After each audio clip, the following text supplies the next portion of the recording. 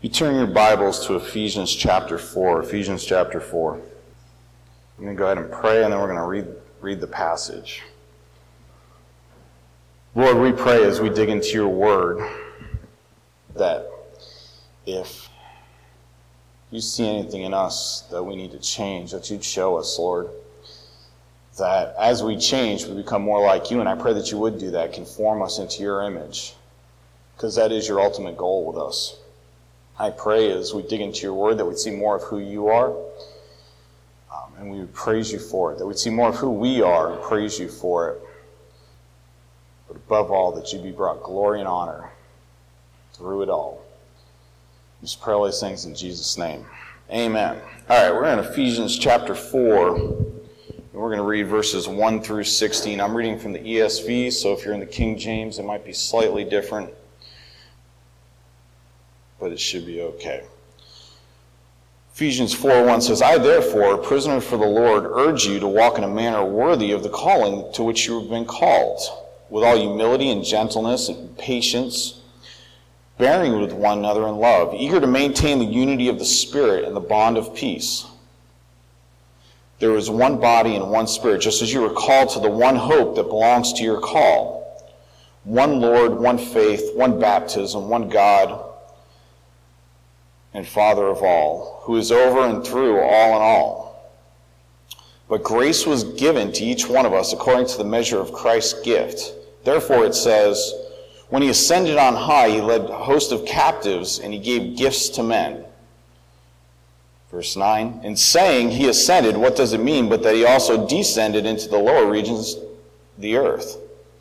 He who descended is the one who also ascended far above all the heavens, that he might fill all things.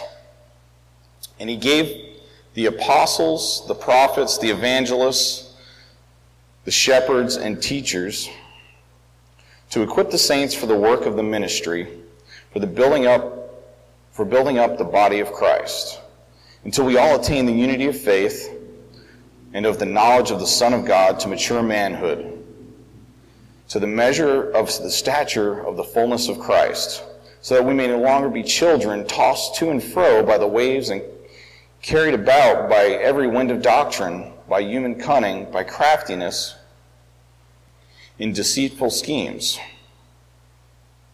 Rather, speaking the truth in love, we are to grow up in every way into him who is the head, into Christ, from whom the whole body, joined and held together by every joint with which it is equipped, when each part is working properly, makes the body grow so that it builds itself up in love. Amen. The book of Ephesians, I think everybody, for those of you that don't know, I tend to wander, so bear with me. But the book of Ephesians, we've been studying it on Tuesday nights, and Paul has a system usually of how he writes things. And he usually gives you, these are the spiritual truths about something, and here's how it should be lived out. Colossians, the book of Colossians, this is who Christ is, therefore live this way. Romans, this is all that happened in your salvation, therefore live this way. Well, in Ephesians, Paul gives us the call and the conduct of the church. The first half of the book is the call of the church. And the second half is the conduct. And we're going to look at just the first 16 verses of the second half. But that call of the church in the first chapter and a half, so chapter 1 into part of chapter 2, talks about we're called individually. And he talks about that we have every spiritual blessing. And he goes through what all those spiritual blessings are. We're not going to go through those now because we'd be here for quite some time. I think we took 2 or 3 weeks studying it on Tuesday nights with all the spiritual blessings we have. And he has like this big one long run-on sentence in chapter 1 because he gets so excited about all the things we have in Christ as individuals. And then in the second half of chapter 2, he shows us how, as individuals, who we were, dead in our sins before Christ. And he gives us a picture of what that was. And then in chapter 3, he shows us who we are as the church. At that time, we're coming together as pagan nations and the Jews.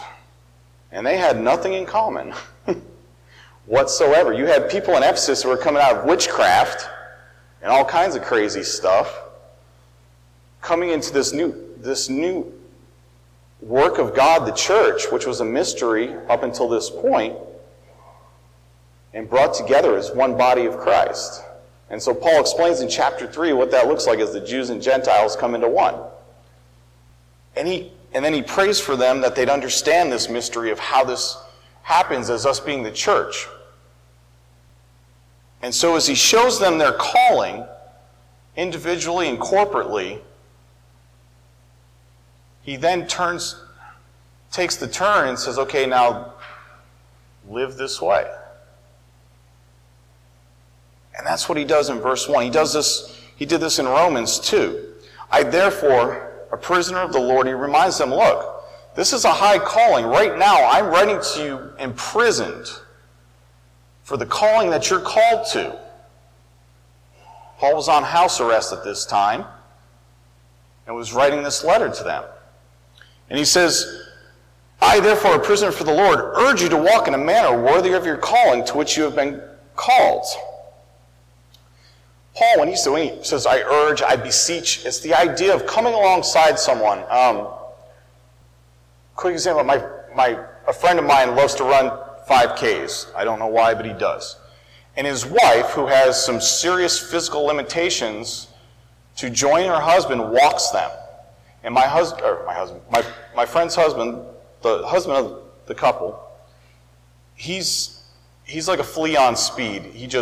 He runs, he finishes the race, usually finishes like second, third, fourth, sometimes first, and then runs back and walks the rest of the way with his wife and encourages her along the way. That's what Paul does.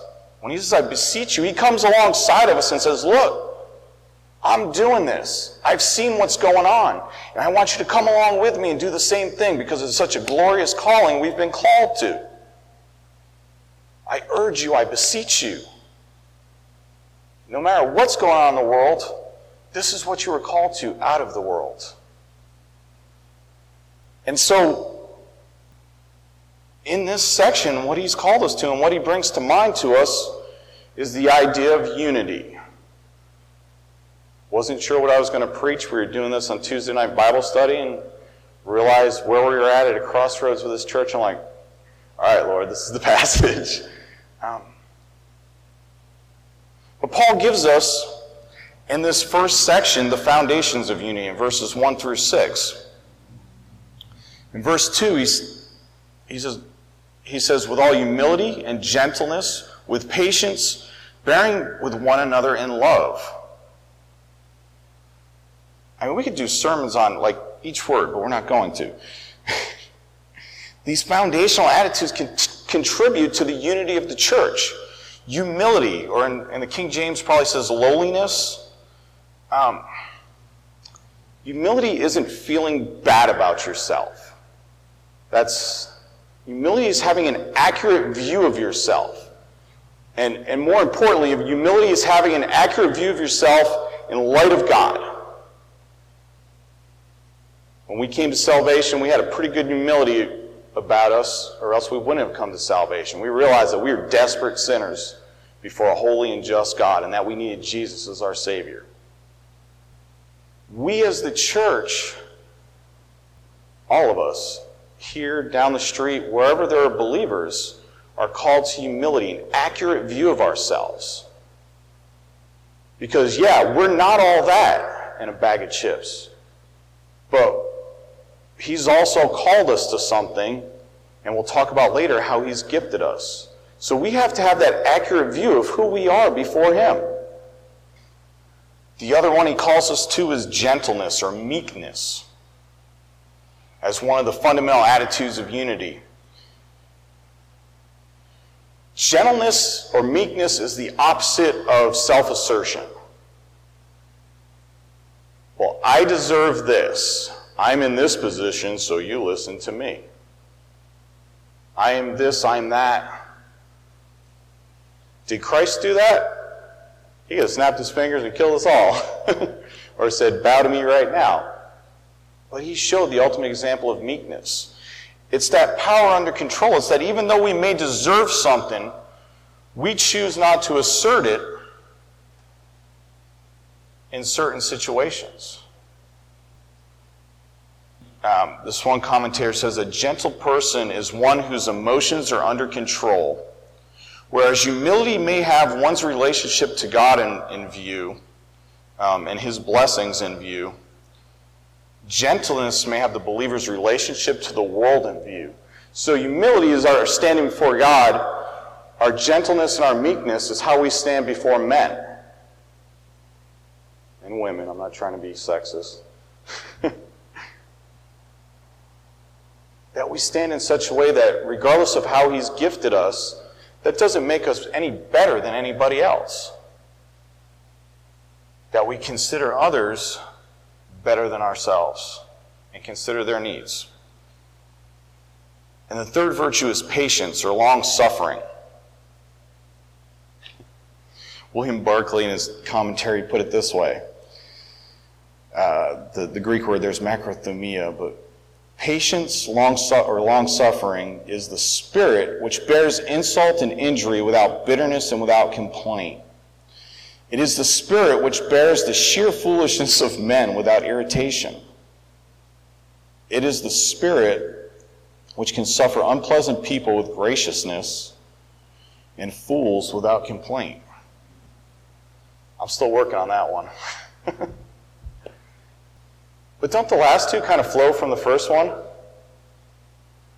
Don't meekness and patience kind of flow from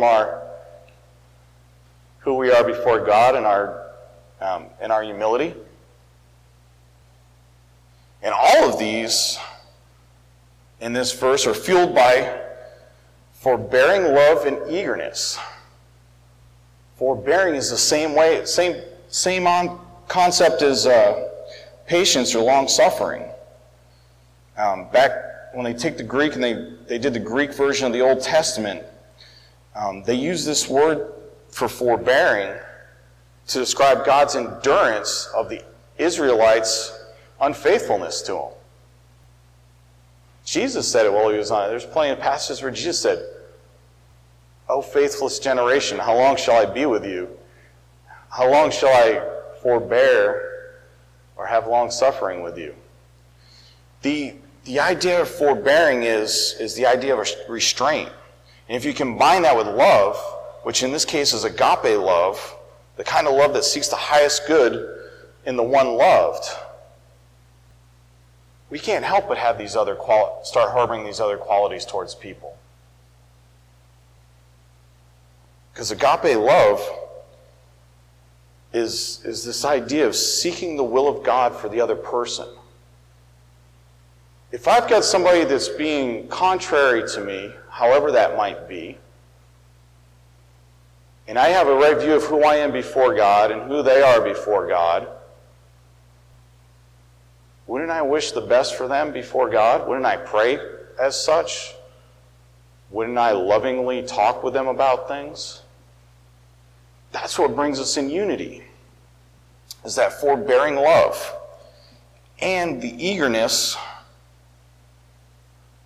to do so. Paul says in verse 3 that we be eager to maintain the unity of the Spirit in the bond of peace. Unity and peace don't just come. We have to harbor these attitudes, and we have to have the attitude of eagerness to make it happen. That doesn't mean it's always going to happen. But when it's up to us, as far as it's up to us, we do so. Josephus used this word one time. He kind of had that idea of to be zealously engaged. If we're being zealously engaged to promote peace and unity, won't we start seeing the fruits of that? And so Paul shows us that we have these fundamental attitudes. In the next verse or two, he shows us the fundamental truths of unity that unite all believers. When we came into a relationship with Jesus Christ, all these things I'm about to briefly talk about became a spiritual reality in our life. Paul says that we're one body. The church, the universal body. Believers here, believers in Timbuktu, believers in China, wherever.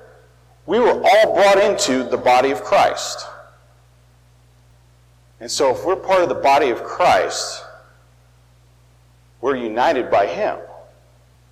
He says one Spirit. The one Spirit is the Holy Spirit that indwells the church as a whole, as well as every individual believer.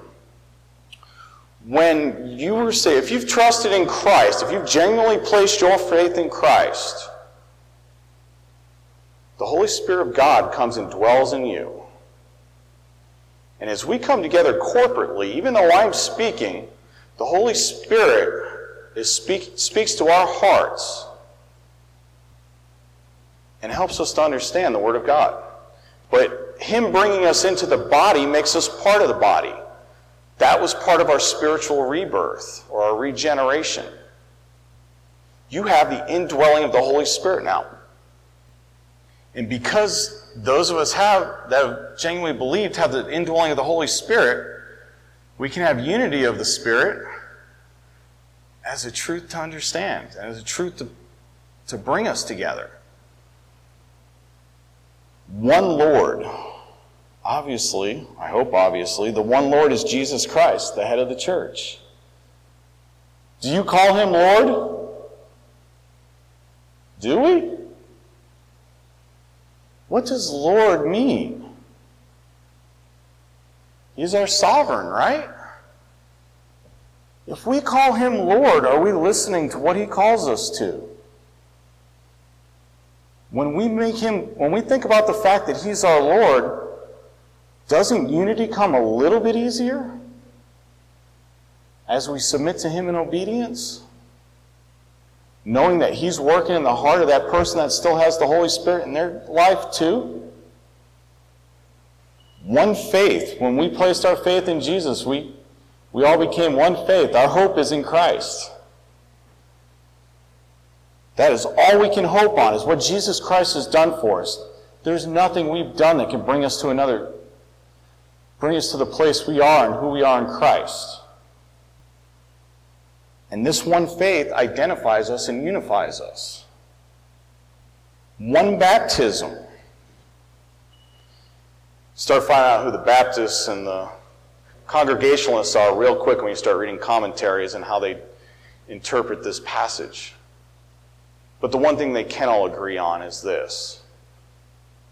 Beyond the water baptism and our views on that, which is only a symbol of what has already happened.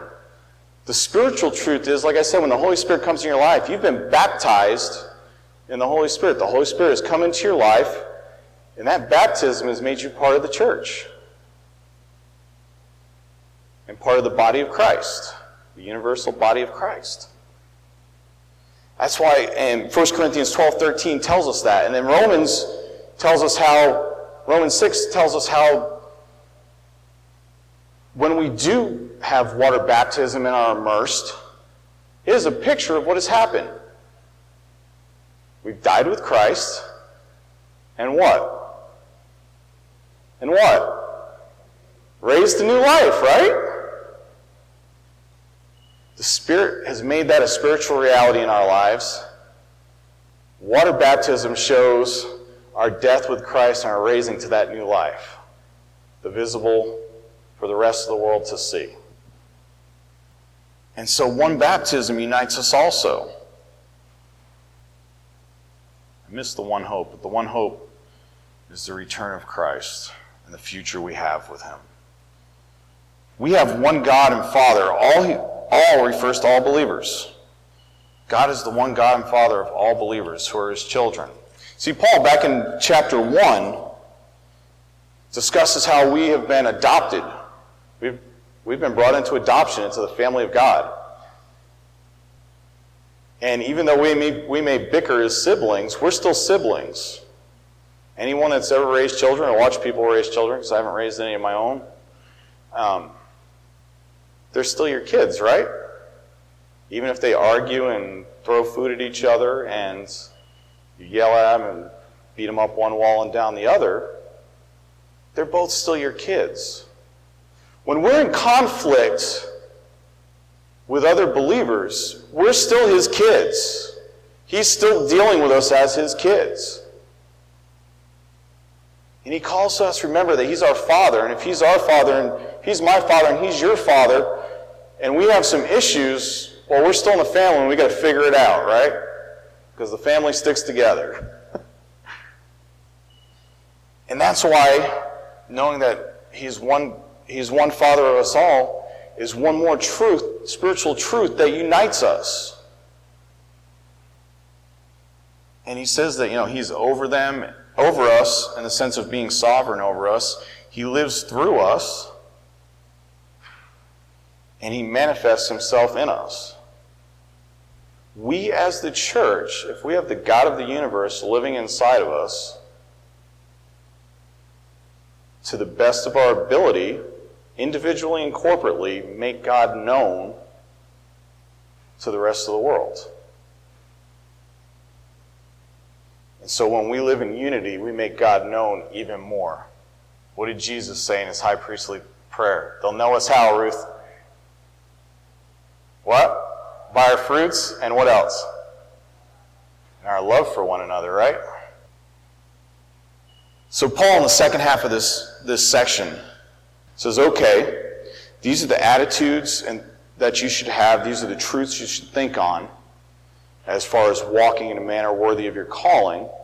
Now let's talk about the walking. And he says in verse 7, but grace was given to each one of us according to the measure of Christ's gift.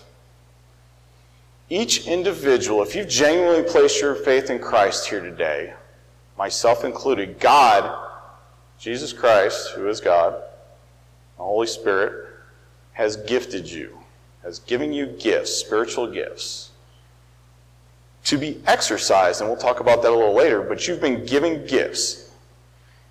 And we have not been given the same gifts. Because if everybody had the same gift, then everybody would be doing the same thing, right? But he's given us a diversity of gifts. Back over in, if I can get there without missing it, he talks about this in Romans 12. In Romans 12 he says, in verse 3, for by the grace given to me I say to you, everyone among you, not to think himself more highly than he ought to think, but to think with sober judgment, each according to the measure of faith that God has assigned. For as in one body we have many members, and the members do not all have the same function. So we, though many, are one body in Christ, and individually members of one another. Having gifts that differ according to the grace given to us, let us use them. And he gives us a whole spiel of ones in this one. In 1 Corinthians 12, he talks about the Spirit giving us gifts. Starting in verse 4 of 12, he says, now there are a variety of gifts, but the same Spirit. And there are varieties of service, but the same Lord. And there are varieties of activities, but it is the same God who empowers them all and everyone. To each is given the manifestation of the Spirit of God for the common good. You've been given gifts to help unite the body of Christ. And to show him to the world, but as part of it. And down in 11, when we start wondering why I have this gift and that person has that gift, verse 11 it says, all these are empowered by one and the same Spirit, who apportions to each one individually as he wills. I had a pastor who was my first pastor. He had a small church relatively small, 100 people. His son pastored a congregation of 1,000 people. Everything he touched was gold. This guy was almost became a professional baseball player. God had just gifted him in so many different ways. spiritually and physically. And his other son was a machinist, and he was a pretty good machinist, but just had to rack his brains and strive so hard to do everything he did. And yet he served faithfully in his congregation. He had things he did that contributed to the body of Christ. He wasn't the pastor like his brother of a 1,000-person congregation, but that never worried him. He knew his part in the body of Christ and was happy to exercise it, whatever that might be. Each and every person in here is gifted to do that. If you have genuinely trusted Christ, the Spirit has gifted you, and He empowers you to act within the body of Christ.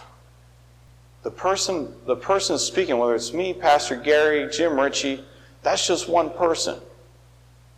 That's just one gifting. There are so many others. And that's what makes the church work. Now we're going to have a group of people here that are gifted, with a group of people down the road that are gifted and coming over and joining together.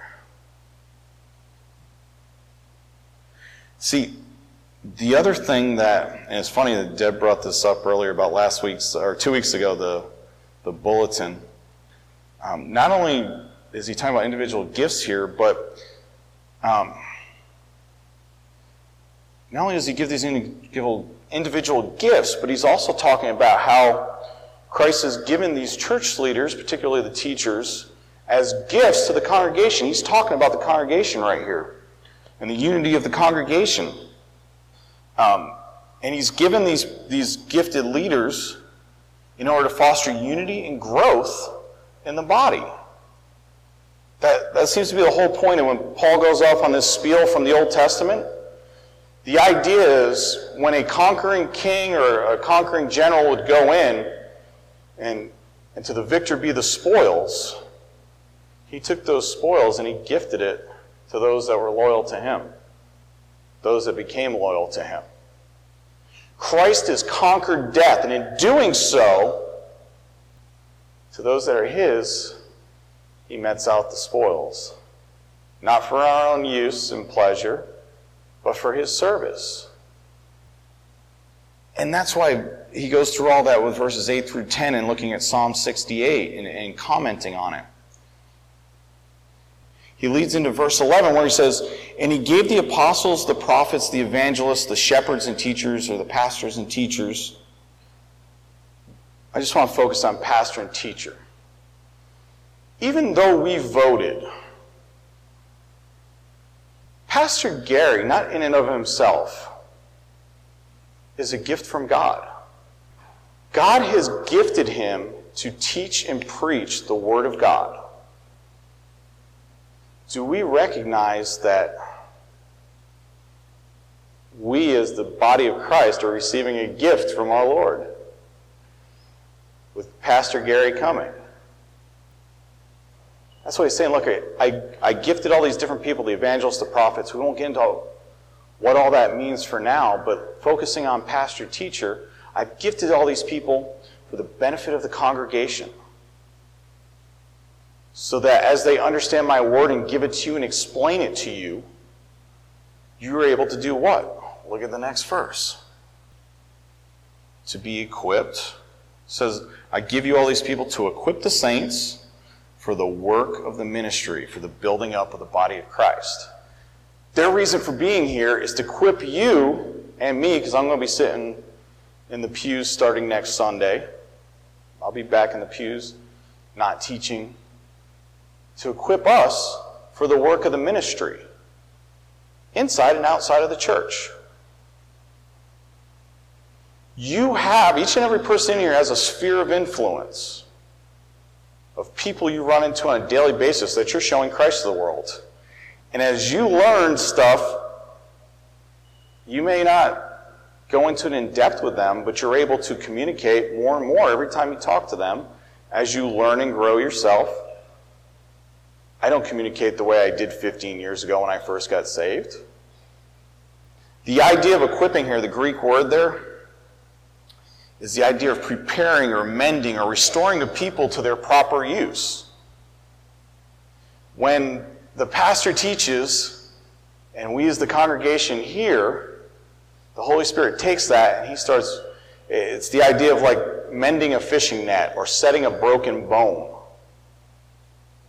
Those things in our lives that may be out of whack, he takes and starts mending back together. Those things corporately that are out of whack, he starts mending back together, if we're listening. And he equips us to deal with every day and do the work of the ministry.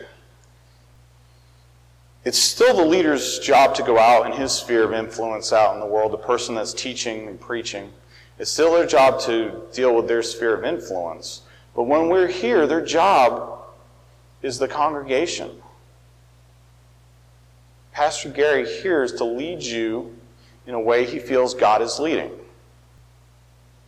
And in doing so, not only do we grow in him, but we grow, hopefully in number, corporately. And we go out into the world and show Christ even more each and every week. The goal of this equipping in those last verses, and Paul gives us the analogy of the human body. The goal is maturity. Verse 13 says, until we attain to the unity of the faith and of the knowledge of the Son of God, to mature manhood. The goal for the preaching and teaching and to bring unity together is maturity. What does maturity look like? It looks like unity of faith. We have days where we waver, don't we? There's days where my faith isn't as strong as Don's, and Don's faith some days isn't as strong as mine, or whoever. There's days where I'm just dragging and someone comes in. I had a week where I just had a horrible week. Showed a Bible study and there was 4 of us. And everybody was in different situations was struggling with the same thing. In principle, we were struggling with some of the same things. And it was so encouraging because we built each other's faith back up. When we're united, we start uniting in faith, and the stronger we unite in faith, the stronger we grow in faith. The stronger we grow in faith, the more we grow in general. The unity of knowledge of the Son of God is another sign of maturity. We're continually learning who he is and who we are. I pray that every week. I don't pray that in vain. We need to know each and every week more of who he is and how he's working in the world around us. And as we do, we can act accordingly. So the more we study his word, the more we're taught his word, the more we act upon that word we're studying and being taught, the more we grow towards maturity. I know we sing, on Christ the solid rock I stand, but do you remember what Jesus actually said? If you hear my words and do them or heed them, then it'll be like a man who built his house on a rock. If you hear my words and do them. Acting on those words will bring us to the maturity and bring us to unity. When we're in conflict with someone, I keep going back to conflict, not because I'm expecting conflict, but conflict is a part of unity. And I've been in enough conflict in the church to know what it's like. But when we act the way God calls us to act in times of conflict, he grows us individually and corporately and mends us back together, as he talked about during that equipping of the saints. Down the bottom there it says, where's my spot? One of the other signs of maturity,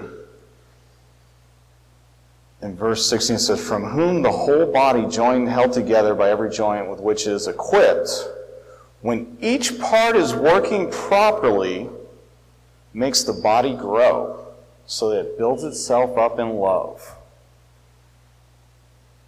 When we work the way we're supposed to work, the way God's gifted us and called us to work, and all the different aspects of ministry,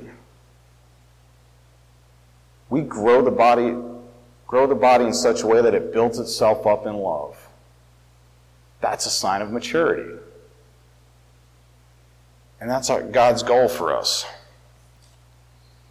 His ultimate goal, individually and corporately, is to be conformed to the image of His Son.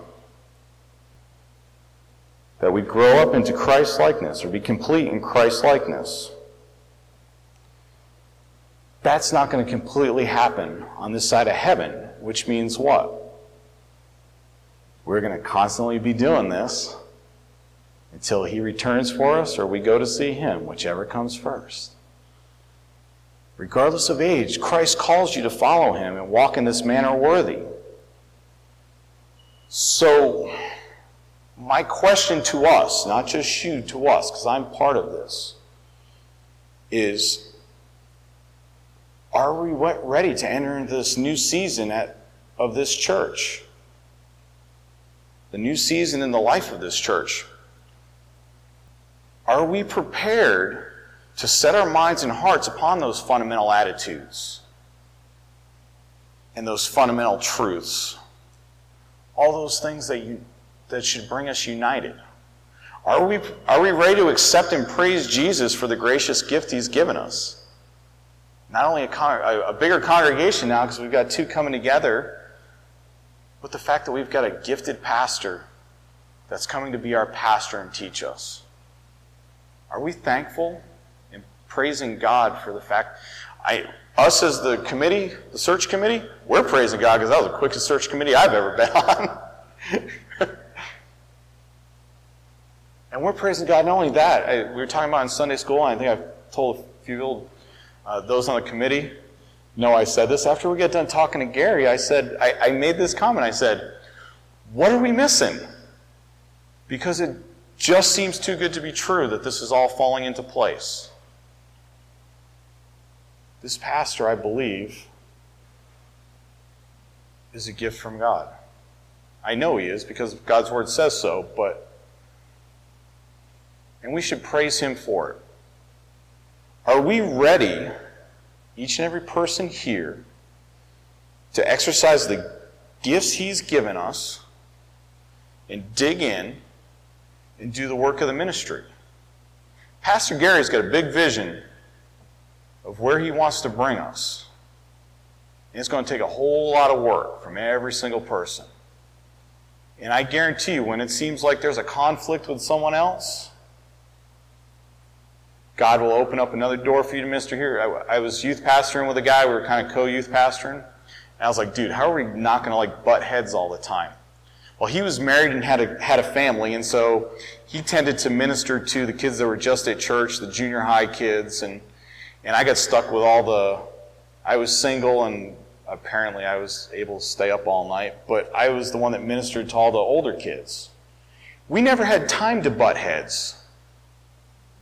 When you're truly seeking how you're gifted and where God would have you to serve at, He will lay that open for you. But He calls every person in this room to that, to the work of the ministry. So are we ready to dig in and do the work of the ministry, and thus growing to maturity and building up the body in love? Are we ready for all these things? Let's pray. Lord, we know change is really hard for us. We know that in and of ourselves, we'd all run for the hills most days of the week. Challenges arise. I don't expect conflict to come our way. Not in the major sense. I know there's things we're going to need to work through as two congregations come together, as we get a new pastor and change the way things have been done in certain areas. Lord, help us to have those attitudes that Paul called us to. Help us to remember those truths, Lord. Help us to see Pastor Gary as a gift from you and the way you've gifted him in the wisdom and experience you've given him up to this point. Help us to be ready to dig in and do the work of the ministry, whatever that might be, as we seek you in that. And as we do, Lord, I pray that we would glorify you more and more each and every step of the way, and that eventually our blessed hope will be here, and we'll see you as you really are, and our joy will be complete. We just pray all these things in your glorious name, Jesus. Amen.